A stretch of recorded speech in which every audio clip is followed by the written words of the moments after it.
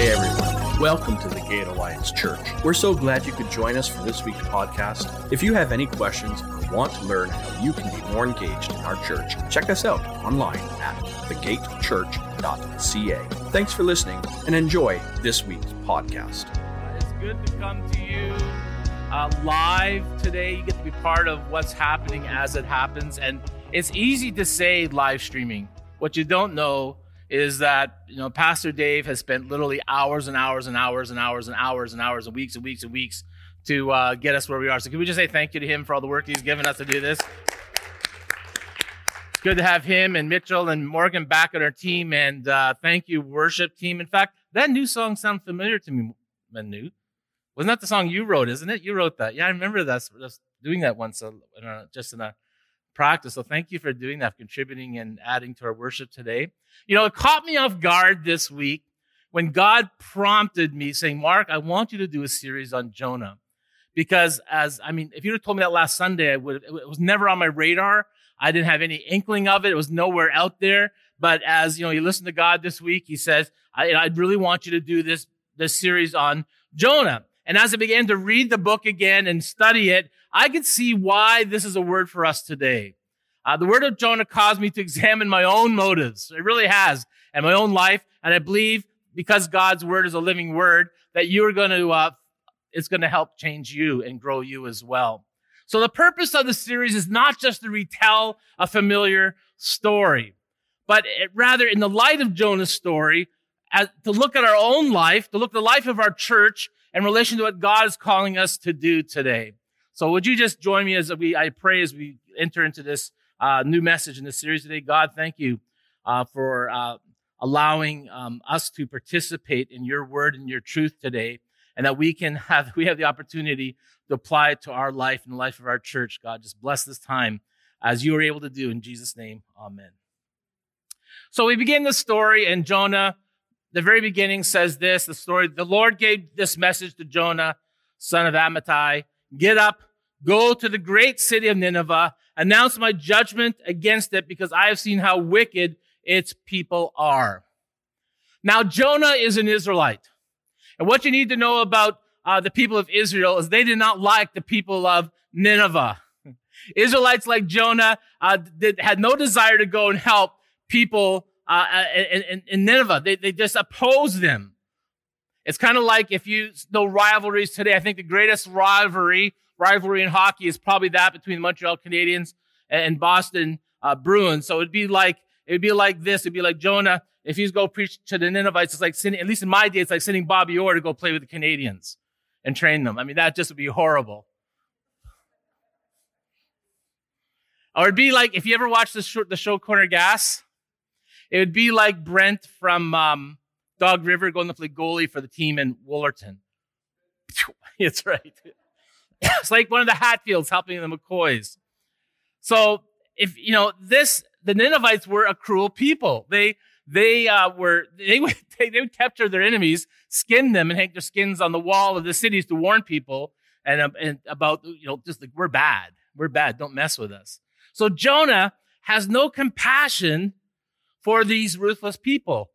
However, God calls Jonah to go to preach to these people of Nineveh who he has no compassion for, so that they would have a chance to repent of their sins. And so we read in this verse, in verse 3, but Jonah got up and went into the opposite direction to get away from the Lord. Isn't that funny?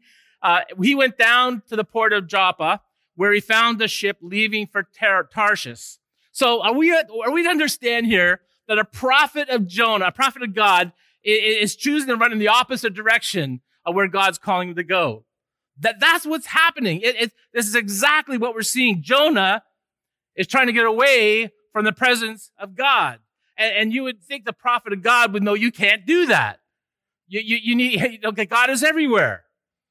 I think pastors tell the worst jokes. And I thought I've heard them all. But there's one my father-in-law likes to talk about that I think's kind of cute.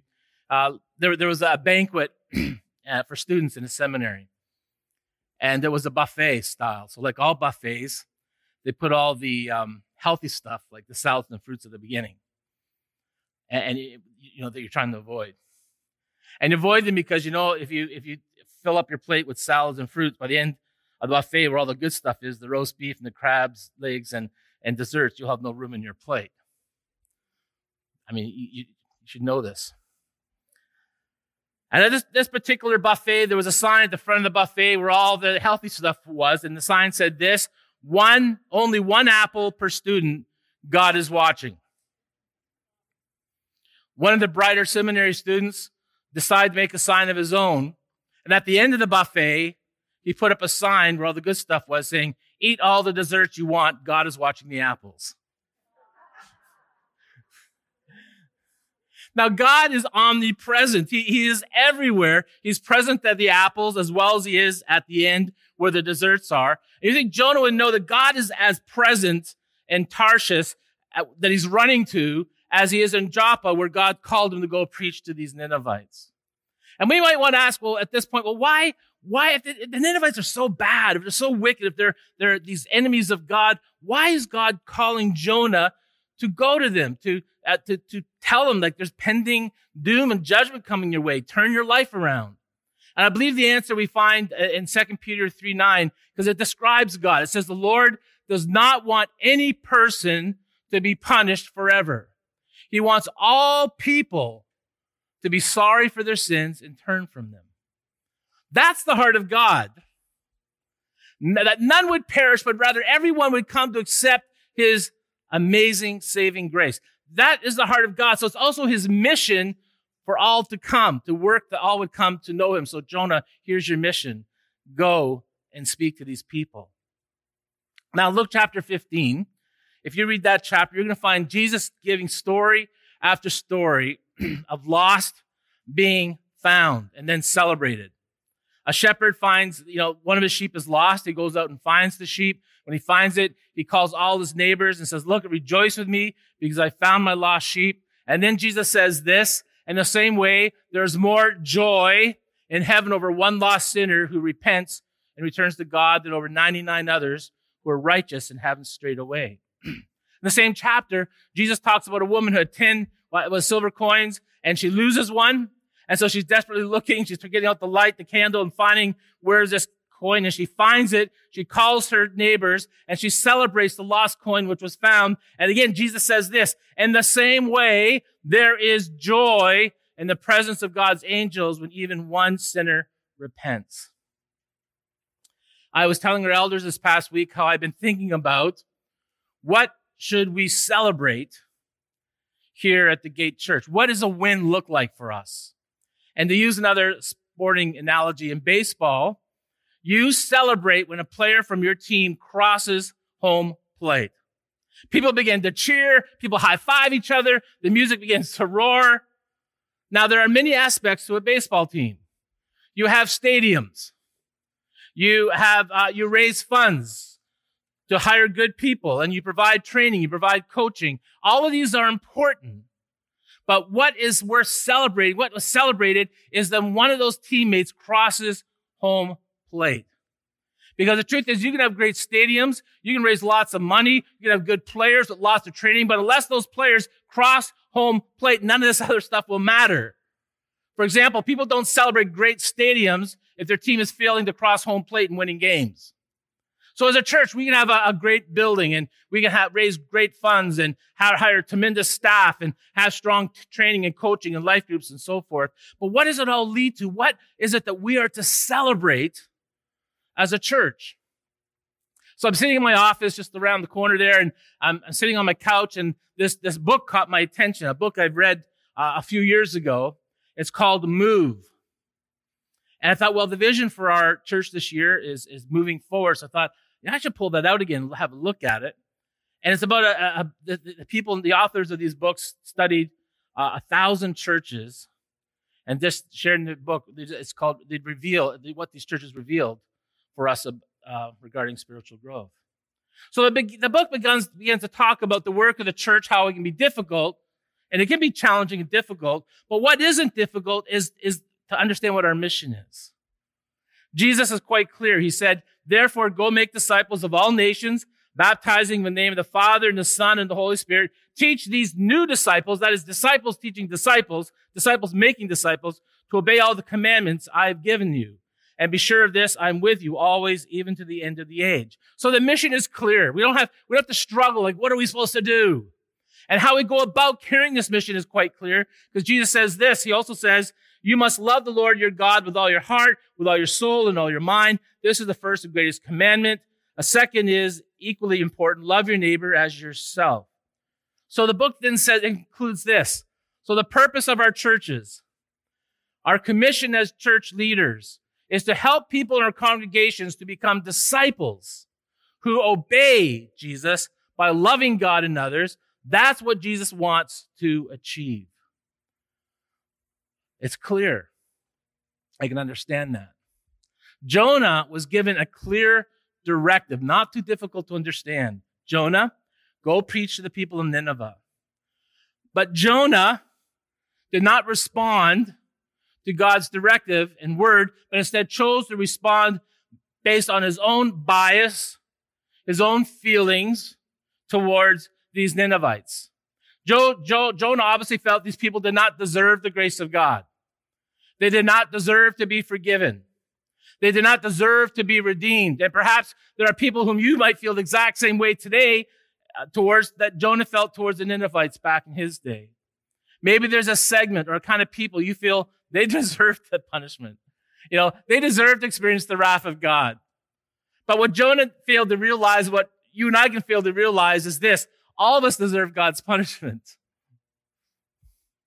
And all of us were enemies of God. Romans 5:10 tells us, but God showed his great love for us by sending Christ to die. When? While we were still sinners. While we're enemies. It's much easier to accept the idea of God saving people who are just like me, isn't it? These are people who think like me, who have morals like me, who vote like me, who even dress like me. But when God wants to save those who are not like me, or maybe worse, they are my enemies, we push back and we protest. We don't want to participate in their salvation. Now, being a prophet, Jonah had known the word of God. He had the first 5 books of the Bible. He would have known that. He would know the character of God. He knows that God hates sin, but he also knows that God is compassionate and would give people the opportunity to repent and change. Though Jonah knows the word of God, he isn't living his life according to what he knows. One of the moving forward questions we were given last week for self-examination. Remember that? I gave you a list of questions that are on our website.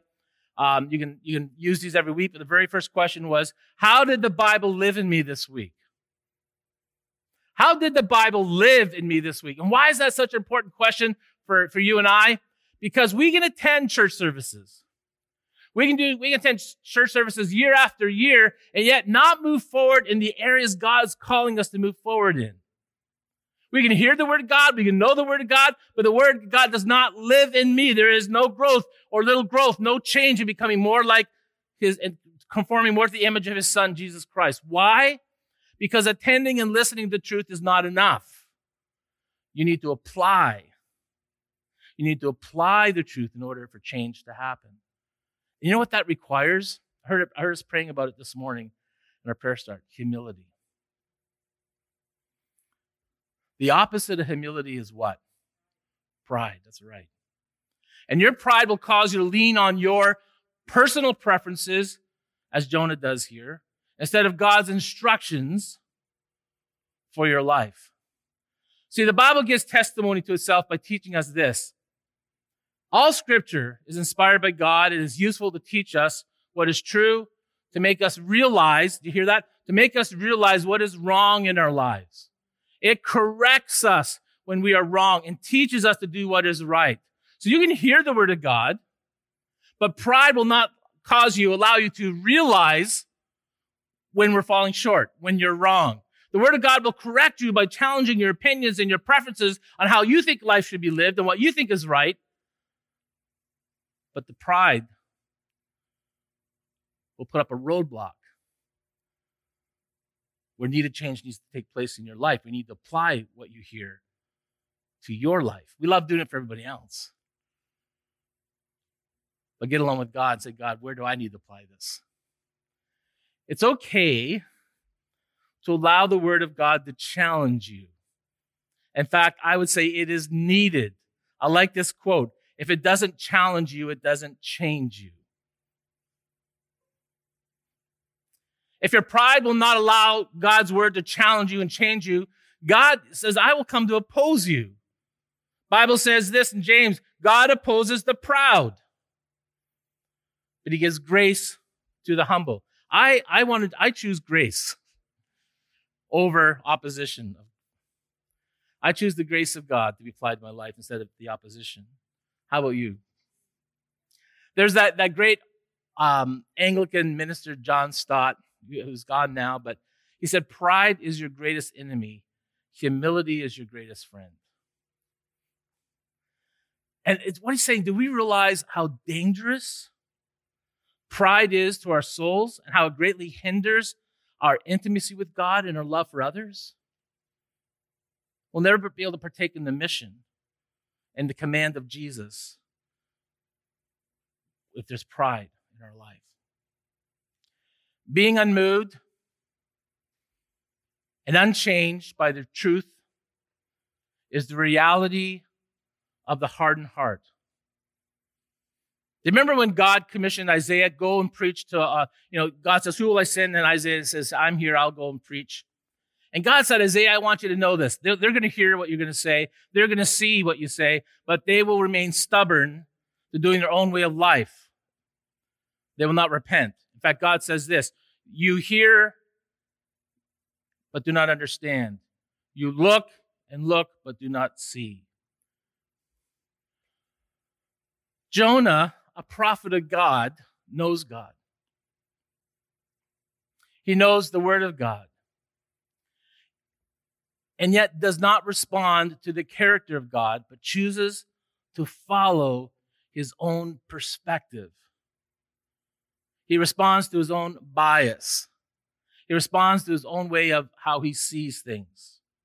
And instead of responding to God's call to go to the Ninevites with the same compassion God has for lost people, Joshua chooses to respond with his preferences towards the Ninevites, which is hate and condemnation. It was this despisement for the Ninevites which drove Jonah to flee in the opposite direction. It was his own opinion which led him to Tarshish when God's compassion was calling him to Nineveh. It was his self-righteousness that drove Jonah to Tarshish when God's righteousness was saying, no, go to Nineveh. By definition, self-righteousness is having or showing the attitude of someone who strongly believes in the rightness of his or her own actions and opinions. It's showing the attitude that I strongly believe in that I'm right,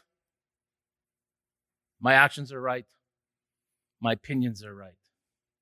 And Jesus is very clear what this looks like in case we're kind of confused. He tells us this story. I love this story. Jesus told the story of someone who had great confidence in their own righteousness. And what did he do? And scorned everyone else. Now let me pause here for a moment because this here's the red flag. Jesus talks about a self-righteous person as someone who has great confidence in their own righteousness. That is, they live by their own standards. They live by their own preferences, from their own perspectives. And here's the problem. Since they live by their standards and their preferences, they're never wrong. Do you know what self-righteous people cannot do? They don't feel the need to confess. Why? Because everyone else falls short of their standards.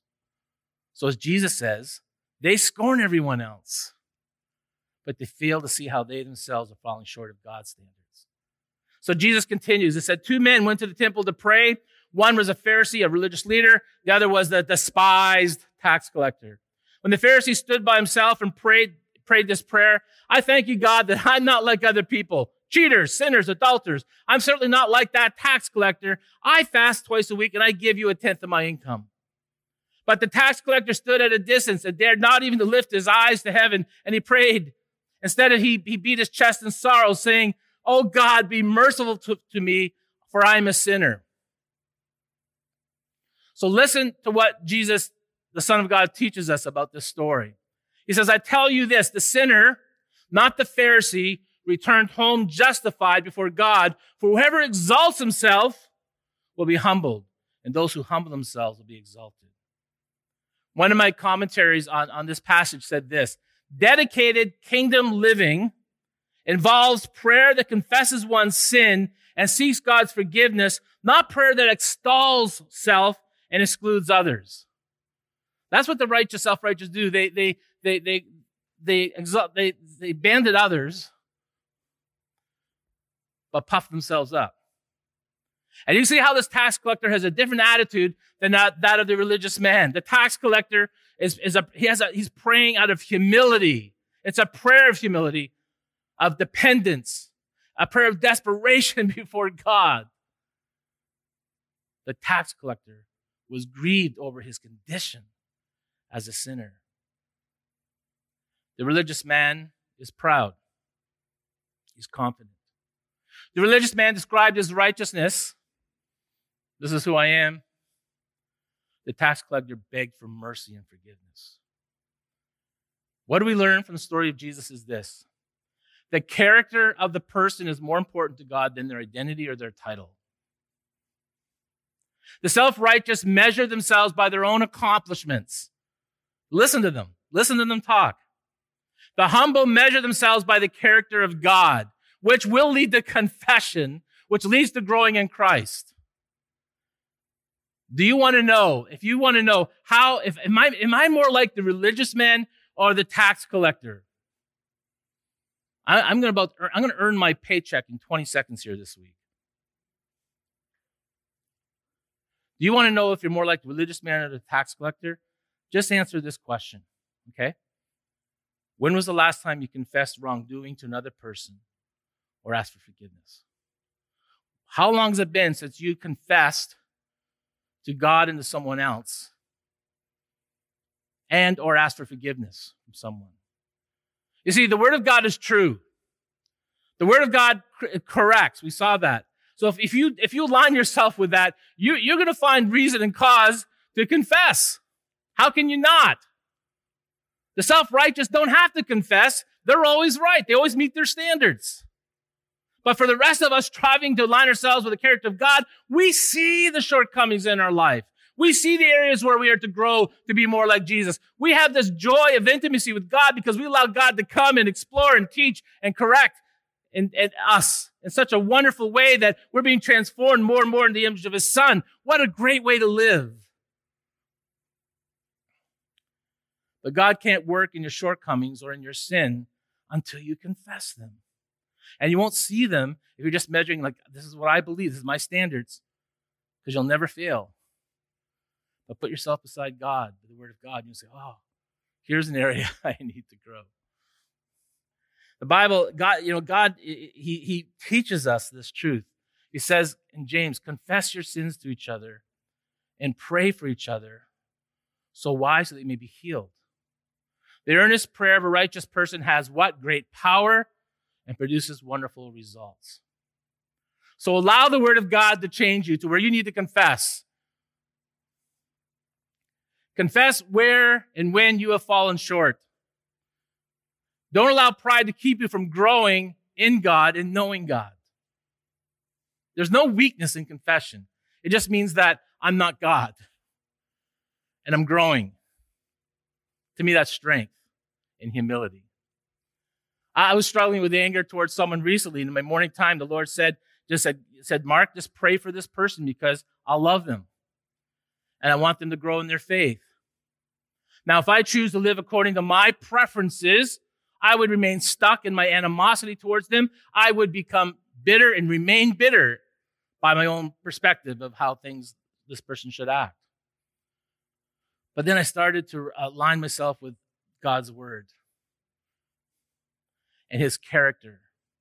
And I could see the error and the transgression of my way. I fell short. And it led me to confession. That's what happens. Not only did I confess to God, but I texted a couple guys in our church that I trust and confessed to them and told them what I heard from God. That's called spiritual growth. According to James 5:16, confession is where healing happens. Confession is where the power is found. Confession is where the wonderful results are being produced in your life. Why would you allow pride to rob you of that? What are you afraid of? People already know. So why not just confess and admit that there's areas I need to grow in, and it's obvious. And maybe as you begin to examine your own life in the light of Jonah, you'll come to realize a need for God to do this, what I call Ezekiel 36:26 surgery in you. Because there God says this, and I will give you a new heart. And I'll put a new spirit in you. I'll take out your stony, stubborn heart, the heart of pride, and give you a tender, responsive heart. That's the heart of humility. In the coming weeks, we will see how Jonah changed. Jonah went to Nineveh. He preached to them. He warned them. They did listen. They did apply the truth to their life, and they did repent. But Jonah would have to go through a lot of stuff before we get there. There is so much at stake for us today as a church to get stuck in self-righteousness. There's so much at stake for us today as a church to respond in judgment instead of compassion. There's so much at stake to never say, I'm wrong, I'm sorry, would you forgive me? Did you know that people in our society are confused and lost? Have you figured that out yet? They may not come right out and tell you, but they're asking us to rise up and be the church because they need hope. They need direction. I mean, it's all the unrest that we're experiencing in so many fronts these days. The world is waiting upon the church to wake up, stand up, and walk. I was caught off guard, was it 2 weeks ago, as recently as a couple weeks ago, that the top movie on Netflix Canada, you know how they show you the top movies people are watching? The top movie was Left Behind. And the movie's about a worldwide disaster. The raptors come, and it depicts how these people, how Christians are suddenly disappear, and are taken up to heaven, and everyone else is left behind. Now, the movie was not received well by critics. I think in Rotten Tomatoes, got 1% out of 100. And maybe, I don't know, maybe, I'm not even sure how accurate the portrayal of the events are. But what I know is this, people have questions. It doesn't become the top movie all by itself. People are tuning in and saying, what is there? What direction, what hope is there for me? They're looking for answers because there are roughly 5,500 movies and television shows on Netflix to choose from. And of all those, that one movie, Left Behind, which wasn't critically well received, which was made 7 years ago, was number one. The world knows it's in trouble. And it's looking for answers. We know the answer. What are we prepared to do about it? Worship team will come, and I want us to pray for us as a church today as we begin this study in Jonah. We're going to learn a lot about me and you and the church in light of Jonah. So, Heavenly Father, I thank you for the truth. You said the truth will set us free. And God, that means that when we don't apply truth, we're in bondage. We're stuck. And Lord, I can see how Jonah was stuck, how even though he knew your character and knew who you were, knew the word of God, he thought he could escape you and run away from you and hide from you. And, well, we know that's just not possible. We know, Lord, in the coming weeks, we're going to see that Jonah had to come to a place of confession and change, God, how we need that. How we need to not align ourselves to my opinions, my perspective, my preferences, because I'll never be wrong that way. But once I stand beside you, God, I think, oh, okay, I can see areas for growth that are needed. And how wonderful they are when we apply them to our life. I mean, you said you've come to give us life and life to the full. That's what you mean. So I want you to give me life to the full. Correct me, change me, encourage me, God. Discipline me if necessary. Father, for we want to be all about your heart and about your mission to reach the Ninevites who are around us today who are lost and confused and will be doomed unless they come and hear and repent of their sin. Thanks for listening to today's podcast. We make these messages available to give you a window into our church, but also an open gate for you to join in with our community. Our Sunday service is at 10 a.m., and we look forward to seeing you soon. And know that there is a place for you at The Gate. Please remember to visit thegatechurch.ca for more information about our church.